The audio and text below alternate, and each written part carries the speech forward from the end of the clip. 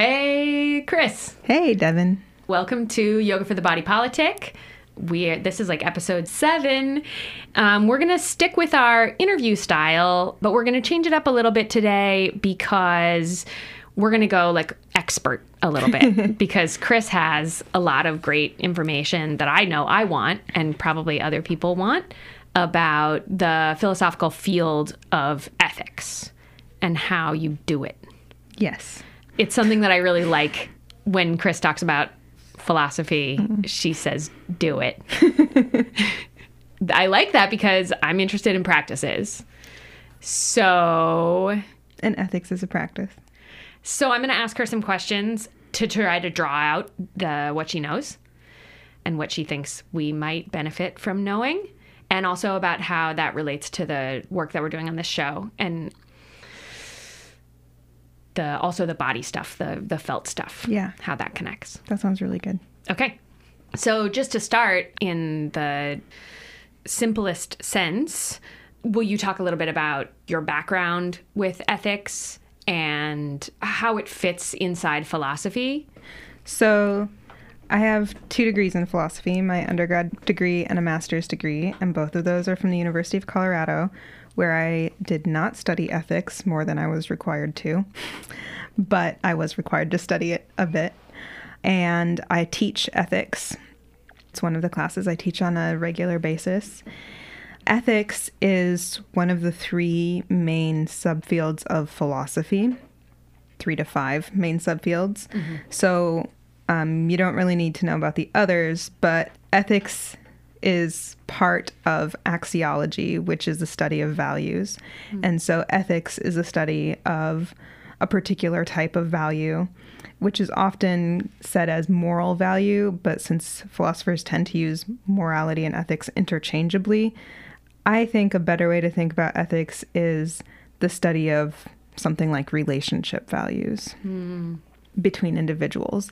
And ethics itself is a really big field. Right now, I'm just talking about Western analytic philosophy, and there's lots of subfields of ethics.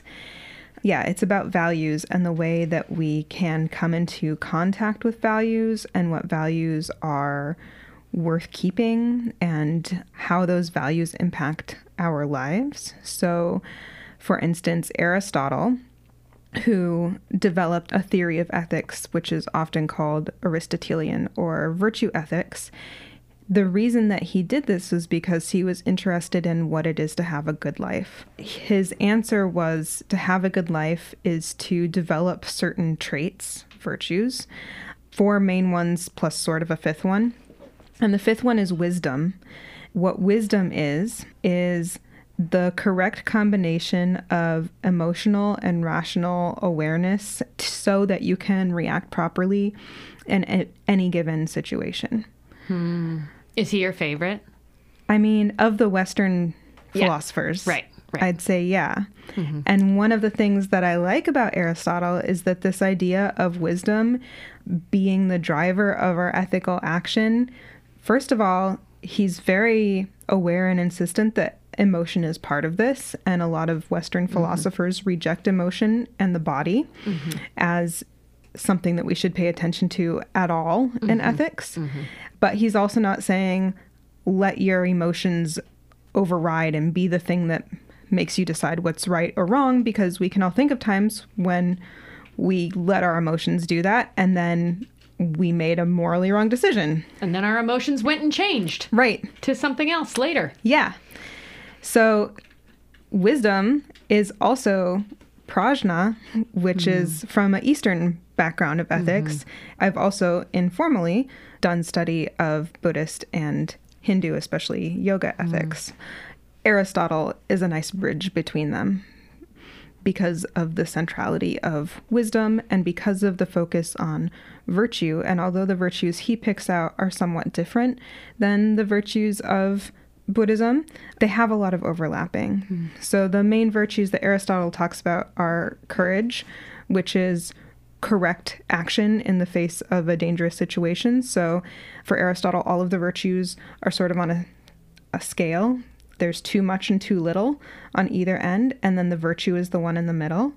So to be courageous is to act with enough consistency and like going toward the danger without going toward it too quickly or without thinking. So on one end of the too much, we have rashness, and on the other end, we have cowardice. And also the position of the middle will change according to the person's abilities and their practice of ethics. So for Aristotle, ethics is an everyday practice. And so when I'm telling this to my students, you can think of something that's a little bit scary for you, like speaking up in class. And then it's virtuous. It's a practice of ethics to make yourself speak up in class, both because you want to, with this particular act, get more toward the middle of courageous, and because then you've practiced being courageous in a situation that's relatively safe for you, such that when you're in a situation that there's much more at stake, you already have a practice built inside of you of moving toward courage rather than moving toward rashness or cowardice. Aristotle is saying that the end goal of all of these various practices of getting closer to the middle and finding your strength in the middle of the various skills is about having a good life. Yeah, having a good life and achieving what is often translated, well, it's eudaimonia or eudaimonia, which is this Greek word that's often translated as happiness, but we might better translate it as welfare or a good life. And this isn't a life that doesn't include sadness or difficulty, because being virtuous is difficult and means you have to do things that are hard for you a lot of times. But it does mean that you have, I'm going to use one of your terms, like the right sizedness of your ability. Yeah. Lately, I just bump into a lot that the word I want so often is just humanity. Yeah. That having access to really experiencing my own humanity is part of what I want. Yeah. Which is fear or difficulty and is also pleasure and connection. Yeah. And I like that you say that, and I think it ties in with Aristotle too. We don't just have to talk about Aristotle. I just automatically go there because he connects with other parts of ethics that I like. Yeah. He says... and the spectrum is so good. Yeah, the spectrum's really cool. And the other thing that's really cool is that he thinks you can't be ethical in a void. You need some things in order to be ethical. Right. And one of those things is other people. You need other people both to be your teachers and mentors and to give you someone to practice ethics with. Mentorship and friendship are really central in Aristotle's view of ethics.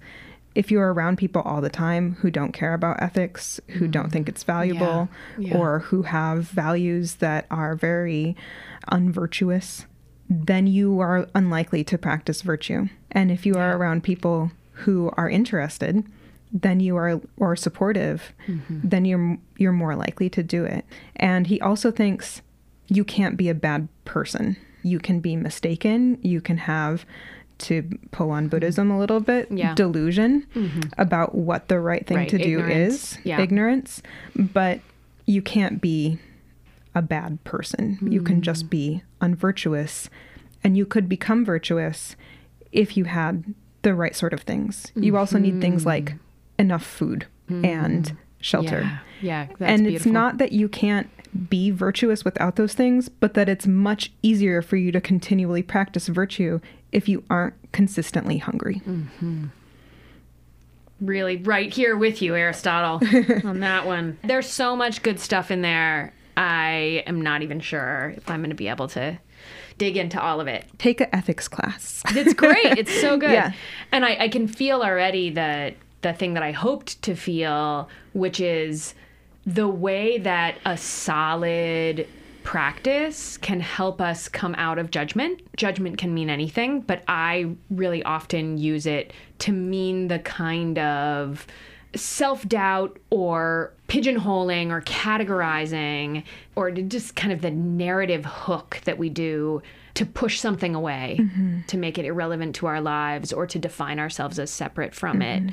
And that so often to me kills the spectrum. I'm always looking for practices and tools because I have a judgmental mind. So I'm always looking for practices and tools where I can apply a structure Because when I'm in the pinchy judgment place, it's like either this or this, either this or this. Just hearing you introduce these pragmatic and functional in the way that tools are functional, you know, like calipers. And one of the things I think, I don't remember if Aristotle says this or not, but as I was talking about, there's like this whole scale of characteristics, and the virtuous one is in the middle. He calls it the golden mean. But imagine two people.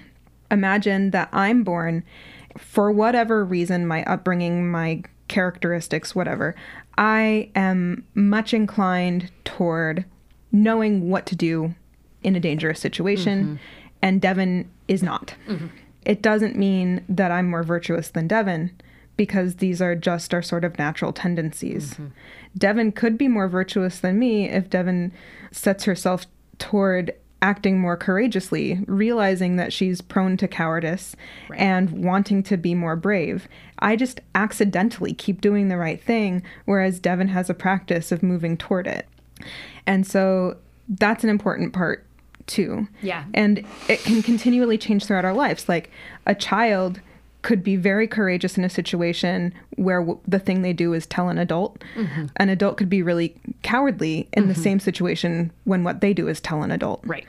So it's really contextualized in terms of ability and where you're coming from. Yeah. That strikes me as the right thing. Yes. I think a big mistake about ethics is that it's this black and white. There's no gray area, and you're either being moral or you're not. Maybe in some sense that's true, but I think ethics is about the relationship between individuals, and individuals, each of us, are complex, nuanced people that have come from so many different places.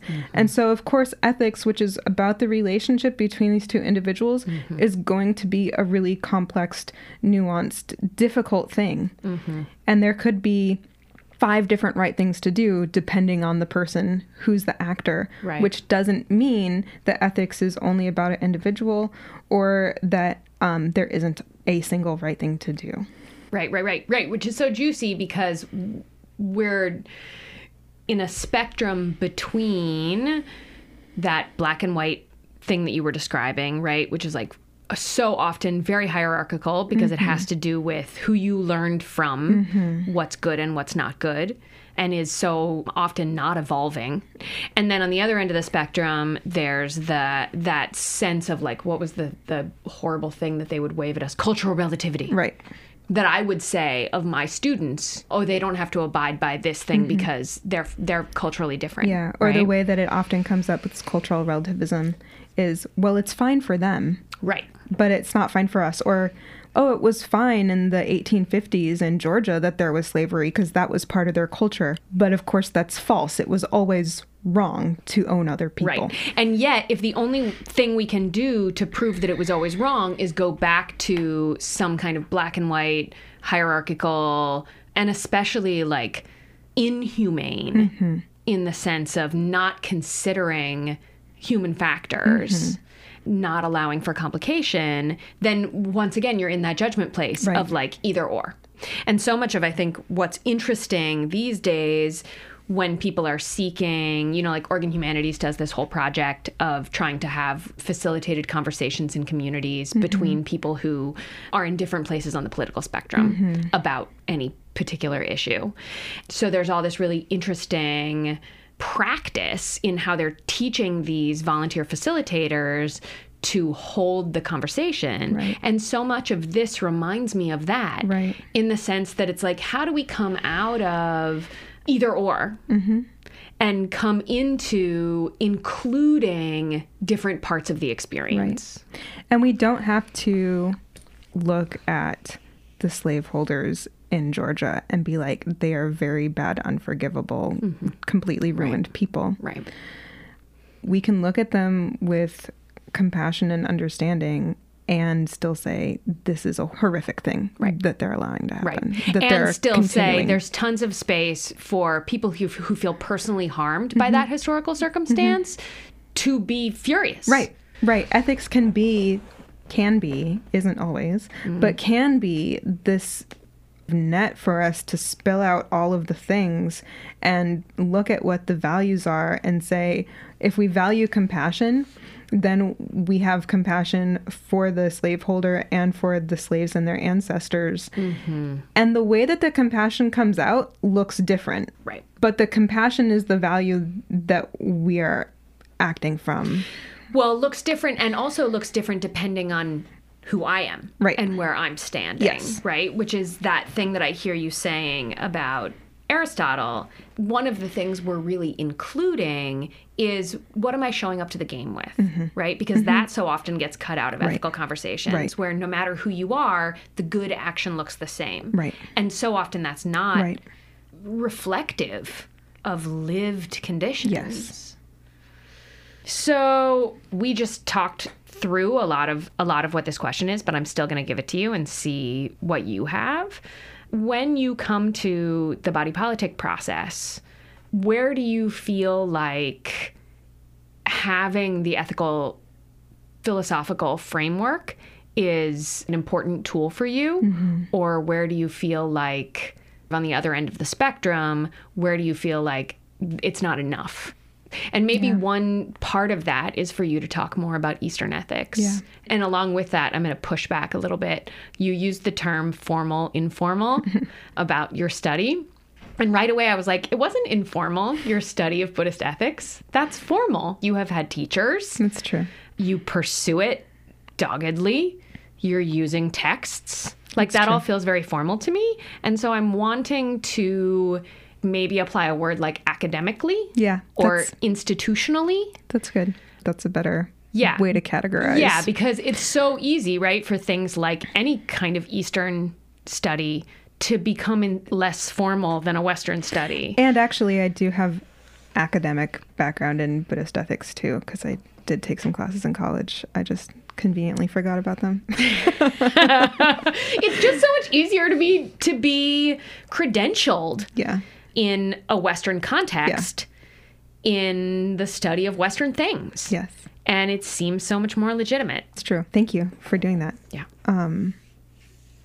There's enough people who've undermined that. I don't have to also. That's right. Okay, so how does this ethics inform body politic stuff?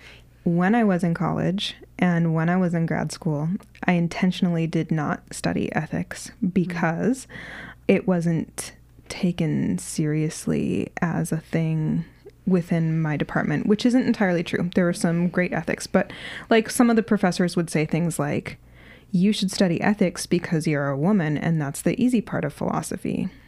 So I doggedly did not want to study ethics just because I was a woman. I also doggedly did not want to study feminist philosophy because that was the other direction I got pushed to, and feminist philosophy and ethics have some overlap. But because of some of the things that happened in my undergraduate and graduate education, I got real quick acquainted with feminism and saw its value. After that opening, I reinvestigated some of the things that the jerk people had told me about what the value of ethics was.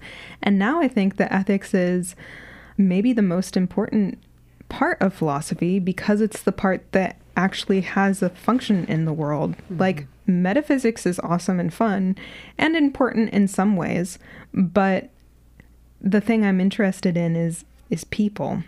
Which is one of the things that there is to shame people for in academic settings. Yes. Being interested in people. And so then when I started teaching, I was asked to teach an ethics class. That was kind of the first time I really dove in. I had to take ethics because, as I said, it's a major chunk of philosophy. So there's, in any academic field, you have to take this many of this kind of classes. So I took this many of that kind of classes. The text that really made a difference for me is Anthony Weston's A 21st Century Toolbox, Ethical Toolbox. What's great about it and what's different about it than a lot of ethical texts is its focus on ethical practice. So the first time I taught ethics, I hadn't found this text yet, and I just taught ethics the way that I had been taught it, which was to look over the three major theories, of which Aristotelianism is one. The other two main ones are utilitarianism and deontology. Mm-hmm. And it was very dry and very boring. When I found this text, it was kind of a big deal, mm-hmm. because it was like, ethics is not just theory. Ethics is a thing that we do in the world, whether we know that we're doing it or not, because ethics is just a way of being. Right. To be in relationship of any type, mm-hmm. which even means sitting alone by yourself in a room, mm-hmm.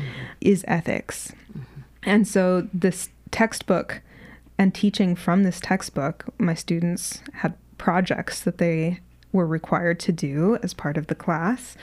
And I've let them get gradually more weird. Most recently, one of my students did one on listening. Their whole ethical practice was to listen. And they were like, this changed my life. Wow. Yeah. Yeah.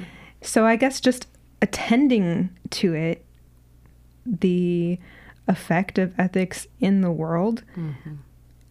broadened the effect that I could have in the world. Mm-hmm. That ties in with the body politic, because I was very interested, I am very interested about what effect I can have in the world. Mm. And I'm looking for opportunities to have an effect in the world. And body politics seems to me mm-hmm. like one way that I might. Mm-hmm. It's a kind of teaching. Mm-hmm. It's a kind of self-exploration. Mm-hmm.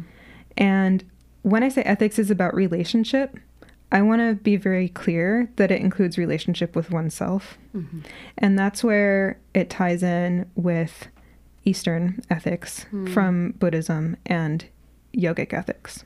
Because the practices of those, more so than the practices of Western ethics, with maybe the exception of Aristotle, note that to practice compassion, for instance, you start with yourself. Mm-hmm. And then it's sort of a done deal that it comes out of you. Mm-hmm. Or to practice nonviolence, you start noticing the ways in which you're violent toward yourself. Mm-hmm. And that makes it easier to notice the ways that you're violent towards others. Mm-hmm. And when you can see within yourself the ways that these practices hurt you, and you don't want to be hurt, and you can stop hurting yourself sometimes, then once you have that developed, it just comes out. It's not like an effort. Right. The effort is changing it in yourself. That's or maybe still you have to be courageous to do the right. the bit, but the content mm-hmm. or the ability, mm-hmm. the like how you would do it mm-hmm. is there. And like you have to be courageous to look at yourself and say, here's the thing I want in the world, even though other people don't want me to have it or think it's wrong or bad or gross or whatever. Mm-hmm. Or it takes a great deal of honesty to look at yourself and say, what are actually my motivations? At least in my experience, those are the hardest things. Yeah. And when I can consistently, and I can't, but when I can consistently be honest with myself, then it just comes out of me to be honest with other people because I've already been honest with myself. And yoga for the body politic is about having these conversations with ourselves, finding ways to support ourselves when we're having these conversations so it just comes out of us. And building communities that are interested in having these conversations with ourselves. Exactly, right? Which is that piece again from Aristotle of if you are surrounded by these people, how much easier, it's like food. It makes it that much easier to do the inquiry and to do the labor. Yeah. One of the things I think about is I can see the ripples of making these choices in myself come into other people. Like with my students sometimes in little ways, or with my family members or my close friends. Yeah. This isn't to say like, oh, I'm out here being ethical and changing everyone's minds. It goes all the ways. It does go all the ways. Like they've all had effects on me too. Yeah. And the ripples that I make from little acts of panicky selfishness impact the people around me and play out in their sense of scarcity and their need to make sure they have enough. And that's very much valuable when people say things like, well, it doesn't matter if I recycle or whatever. And maybe recycling is not a good one because whatever. But it does make an effect because we have community and relationship with each other, and we affect our communities and relationships, and they affect us. Right. So if we decide together we're going to do this work, then the ways in which we do the work and the work itself and what we think is valuable about the work, or the ways in which we can see how it impacts different problems or situations that seem initially really disparate from each other. This is so valuable. Like, it doesn't feel like being a small person in the face of these enormous problems. It feels like I made this choice to be honest, and I can see how that's affecting everyone else. Honesty is not just saying the thing that comes to your mind first. Right. Honesty is noticing what comes to your mind and wondering if it's true, and then imagining the right time and the right place and the right person. It's not just a, Yeah, honesty is an ethical practice all in itself, right? Yeah. It's that same thing of like, where are you on the spectrum? Where do you show up naturally? Yeah. My tendency to share even if it's wrong and then be happy to come back later and say I was wrong and then share again is just my tendency. Yeah. And it works sometimes, and it works with some people. Yeah. My husband's tendency to not share at all until he's decided how it is works sometimes and with some people. And in order to be able to communicate with each other, we both have to work toward the golden mean. Right. Which I feel like is so one of those pieces of the ripples is like, even for us to be able to contact each other at all, we have to be doing the kind of noticing that is, noticing how I'm reacting to the situation and noticing how it's impacting other people and hearing from them how it's impacting them and pushing for a golden mean that's not just between two abstractions, but between two actual people. Right. So that we can talk. That can be a lot of bouncing back and forth because it's a practice. Aristotle compares learning how to be virtuous with learning how to shoot an arrow or play darts. You've got this central thing that you're aiming for. And when you first start, you're probably not going to hit it that much. And if you do hit it, it was probably by accident. But you can also learn from how you hit it by accident. You need another person, like a coach, to be like, oh, look, you hit it that time, and I noticed that you did this thing with your fingers or whatever. You have goals when you're trying to learn how to throw darts or shoot an arrow, which is to get things in the middle and to get things consistent and to get various shapes of things, various situations, still in the same area. That area is bigger or smaller maybe, or whatever. You can adjust the metaphor in any way. But what I like about it is that I think it's a really apt description of any sort of practice, is that when you throw it at first, you're going to get it all over the board and maybe sometimes in the wall. And as you keep aiming toward the middle, it's just going to fluctuate wildly what it looks like. And the more you practice and get feedback from people who you trust and who you think are good advisors for this type of thing, the better chance you have at getting toward the middle. And if you decide to stop practicing because you think you did enough and you're getting it really consistent now, it's going to become less consistent. And there's not a perfect place to stop. It's a project the whole time. The whole time that you have relationship with other people, it's a practice. The thing that popped into my mind when you were describing that is the practice that I have had and will continue to have my whole life in talking to people about race, letting that come up on the outside of me almost as often as it comes up on the inside of me. And then before that, the practice of like having it come up on the inside of me at all and not shoving it back down or not being totally shocked and disturbed that it came up. What so often I say to other white people is like, don't be afraid to mess it up. keep going. Yeah. Do it wrong, because the biggest thing that gets in our way is being afraid to do it wrong. Yeah. And not wanting to throw the dart at all. Yeah. That's not a way to practice. Even if you're not throwing the dart at other people or something, you're still not getting any practice in getting it in the middle. Well, and it's that thing that's like... And you're probably going to accidentally throw it at other people because you don't know how to throw it at all. And it's that thing that we've talked about here before, which is like, you're actually fucking throwing darts anyway. Right. You were already making microaggressions all the time. Yeah. And if you let yourself notice race, you have a chance of doing fewer of those. And you'll do it wrong, but at least you won't do that particular wrong over and over and over again for the rest of your life. You could do a different wrong. And those habits, those get strong too. And you can get more consistent in your vice. And you can get more drawn toward cowardice or recklessness, because that's probably what will happen if you don't intentionally practice toward courage. Even if while you're practicing towards courage, you're bouncing back and forth between cowardice and recklessness nonstop. And also you're doing that ripples thing of gathering people around you who are interested in working on themselves, who are interested in the kinds of impacts that they're having, and looking at, are those impacts helping me grow, instead of that facilitating of sort of the comfort of being surrounded only by the people who are going to tell me that yes, we're all right, already right. Another thing that I like about Aristotelian ethics that overlaps with Buddhist ethics and yogic ethics, all of them are varieties of virtue ethics. So one of the things I like about virtue ethics is that the virtue ethics don't hang out alone. All of them are interconnected. The four major ones for Aristotle are courage, temperance, prudence, and justice.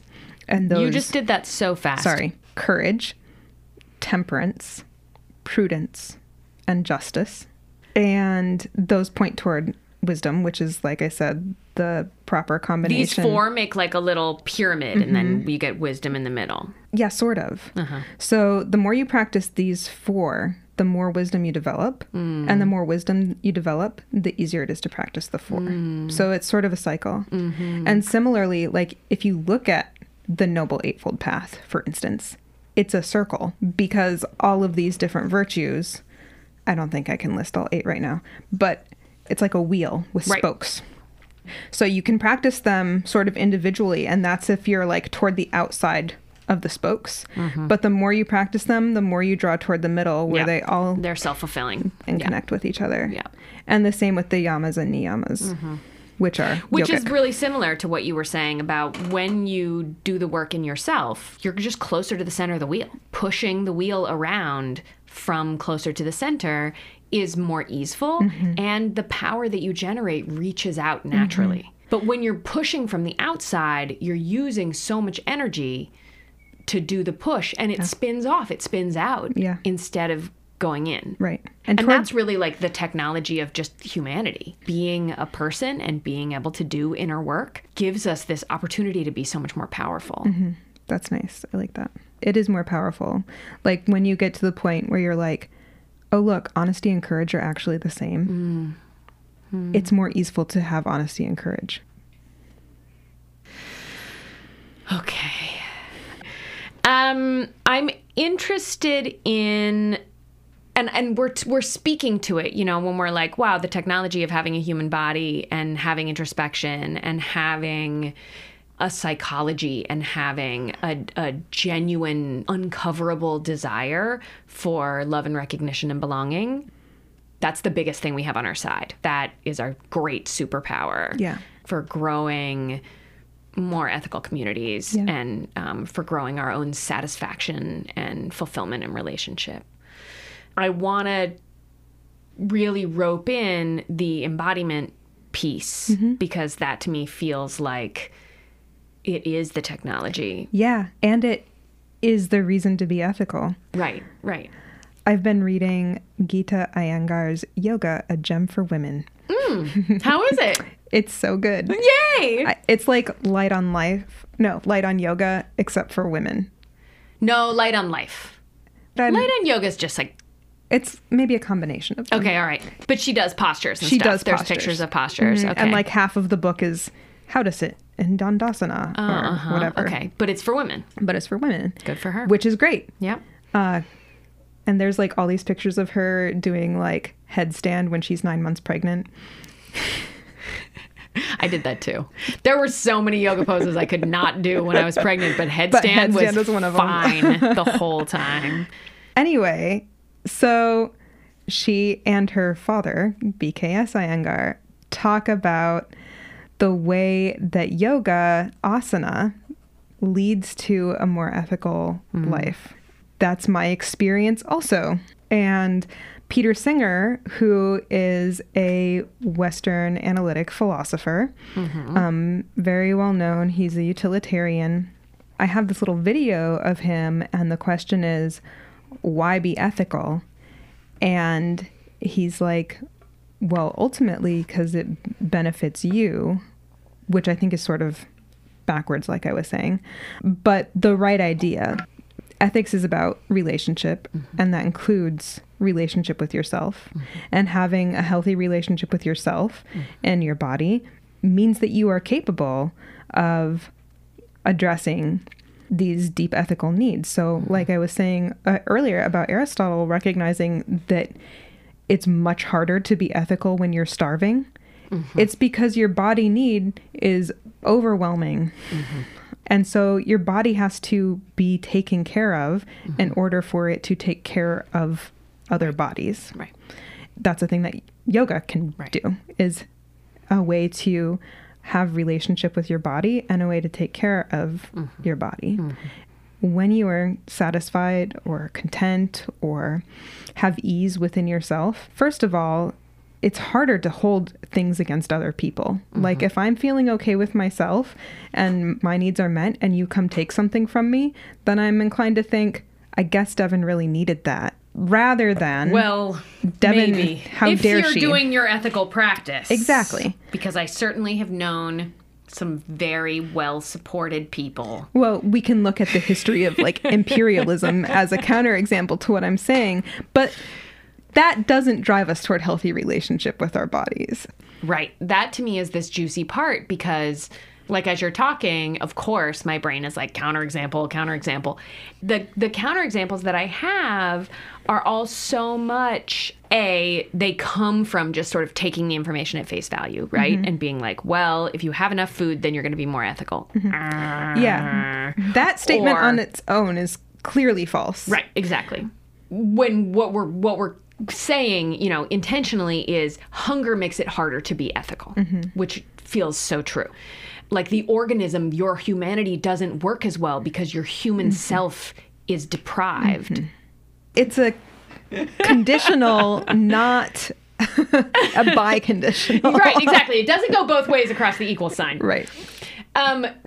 One of the other things that I had was this idea that doing yogasana on its own will help produce more ethical behavior, right? Yeah. Because as a person who's been in like not just the yoga communities, but in the yoga industry for years and years, I felt really gratified when people started being more overt about how yoga asana on its own was not going to make you a more ethical person unless that was your objective. Yeah. And that there were all of these places where people were not only harming other people with the emphasis on a certain kind of body type belonging in yoga spaces, or with the emphasis on needing access to certain things in order to belong in a yoga community, but they were also harming themselves. That kind of emphasis produced injury. And when we started to look at all of that all at once across the yoga industry, and there's more and more and more noticing to be done, it fulfills that thing that we talk about in body politic, which is that we also have shared bodies. Right. And that harm to our shared bodies is harm to members of our communities who are more vulnerable. In the same way that harm in my body is harm to whatever I'm most likely to injure if I'm doing my yoga asana with the goal of being beautiful to people who are really have a narrow definition of beauty. Yeah, you're totally right. I've been lucky in the last few years to be in yoga communities that are not like that. Yeah. But for many years before, I didn't do yoga because that was my impression of yoga. And I worked for Yoga Journal, which is Yoga Journal. You're totally right. And I also really appreciate that you brought up the microcosm of an individual body in the context of a community. That's the thing I've been trying to point at, you know, where inside myself, where my weaknesses or vulnerabilities or overused spots are. If I don't know where those are, if I'm not interested in them, I'm likely to continually abuse them in the same way that if I'm not practicing ethics, I'm likely to continue abusing people who are more vulnerable than I am. Yeah. Yeah, just this morning I was often thinking about in my ripples, it can feel so much more powerful to impact someone you don't know because it's like a bigger ripple. And I'm really often calling myself back to myself around that, because the people who I have in my closest circles, I'm most likely to impact. They care about me the most. I'm the most likely to benefit from impacting them. And I'm most likely to find out what kind of impact I've had. Yeah. Right? And I'm most likely to be informed. And it's more likely to be sustainable and less likely to be about you feeling good about yourself. Exactly. So I said something this morning to my people about, because there's all this smoke in Portland right now, because the West is just the on West fire is on in fire. August. A lot of these big fires in Western America are being fought by prisoners who are being paid $2 an hour. And this is really dangerous, difficult work. And when and if these prisoners are no longer prisoners, they will not be allowed to get jobs fighting fire. They will be prevented from using any of the skills that they have gained, basic slavehood. This is all news to me. I think it's news for a lot of people. And that feeling of like when it was news to me, my brother fights wildfire not as a prisoner and makes a good living doing it, destroying his body, but makes a good living. And I'm interested in the criminal injustice system. And those things came together in me having this information. And then, you know, I just want to get it on everyone so bad. That piece of honesty and like the ethical practice of that for me is important. Who can I tell this to with loving kindness? Like, who can I share this dark information with in a way that isn't just like, this hurts me to know about it and I want it to hurt you too? And so I said something to Jeff and to Zelda this morning, and it resulted in a conversation, you know, of Zelda being like, I don't understand why people want to do awful things to other people. And Zelda's your young child. Zelda's my 10-year-old. And that was one of the places, like this comes all the way back around to what you were just saying. Jeff ended up talking to her about how possible it is for us to not know things. Yeah. And how possible it is for us to live our lives without noticing that we are participating in the harming. Yeah. Ian, who's my partner, and I were talking yesterday about how aware were the Germans that there were concentration camps. I took many years of German history and language, although we talked about World War II and concentration camps frequently. And we talked about how easy it was for Germans to become Nazis. There's nothing inherently worse about being German than being anyone else. They just did the thing that humans did. And some of them did things out of loving of their friends, like leaping on grenades, for instance, that are also heroic and brave. But the thing about the concentration camps is that there wasn't TV, there wasn't internet. There was word of mouth and there was radio, but the radio was controlled by the state. So it was all Nazi propaganda.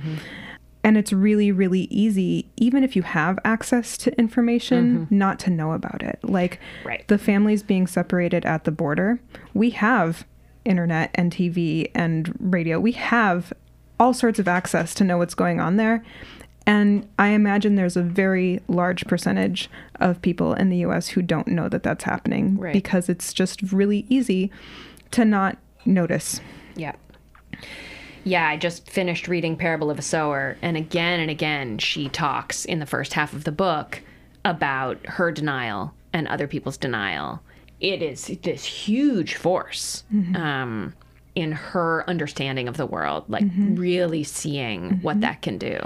And ignorance is a reasonable reason, but it's really easy to be willfully ignorant and pretend that you're not being willfully ignorant. Right, exactly. Like, this is one of the amazing things that humans can do. It's a superpower we have. Yeah.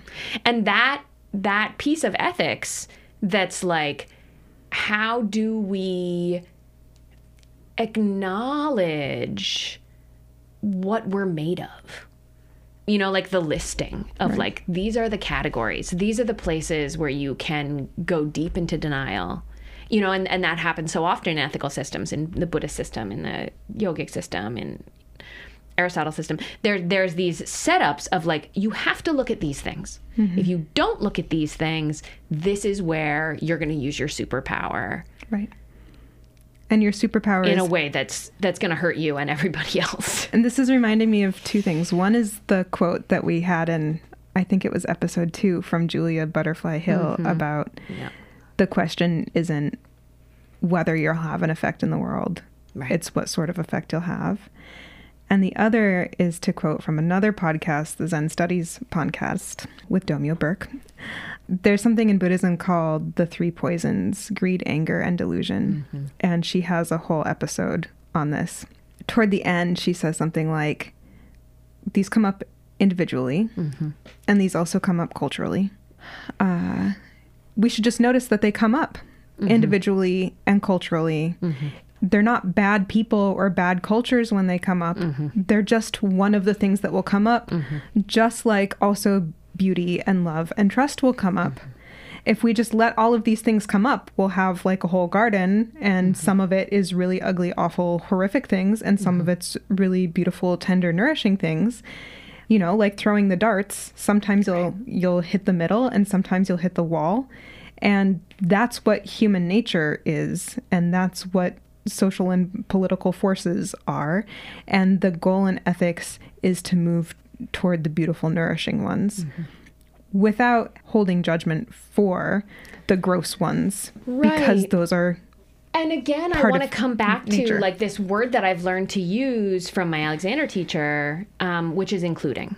When you were initially describing this Aristotelian process, it felt like you just kept being like, and also it includes this, and also it includes this. And in order for it to be a truly ethical process, we have to include this, right? Where I stand, where I'm coming from, who I'm interfacing with, where they're coming from. All these aspects of the strength of humanity and the weakness of humanity. So yes, we're trying to steer the ship. But to me, really at bottom, so much of what's at the center of the circle is just having it all there. Yeah, and the way to deal with the greed, anger, and delusion, in my understanding, is not to reject them or cut them down, or to stomp them out or to put pesticides on them or whatever, but just to be like, you're here too. Right. They'll still be there, but they will be like, if you have someone throwing a tantrum and it's really unpleasant and you go put your arm around them, maybe their tantrum is a little bit less. Yeah. And if you have an entire abandoned yard full of blackberries that's behind your house, then there's the thing that's like, okay, but if I'm going to really actually include all these blackberries in my garden, I have to make it so that they don't make it so that I don't have anything else in my garden. Right. They're included. Both. And the other things And the other things are included. It's like the golden mean. Yeah. It's the golden mean. That's what I said to Zelda this morning when she was just like, what? Why is the world so crazy? And I was like, the thing that makes it possible for us to keep trying to do the good work is to say there are beautiful things and there are hard things, and we're going to look at all of it. Yeah. Okay. Okay. Until next time. Yes. Thanks, Chris. Thanks, Devon.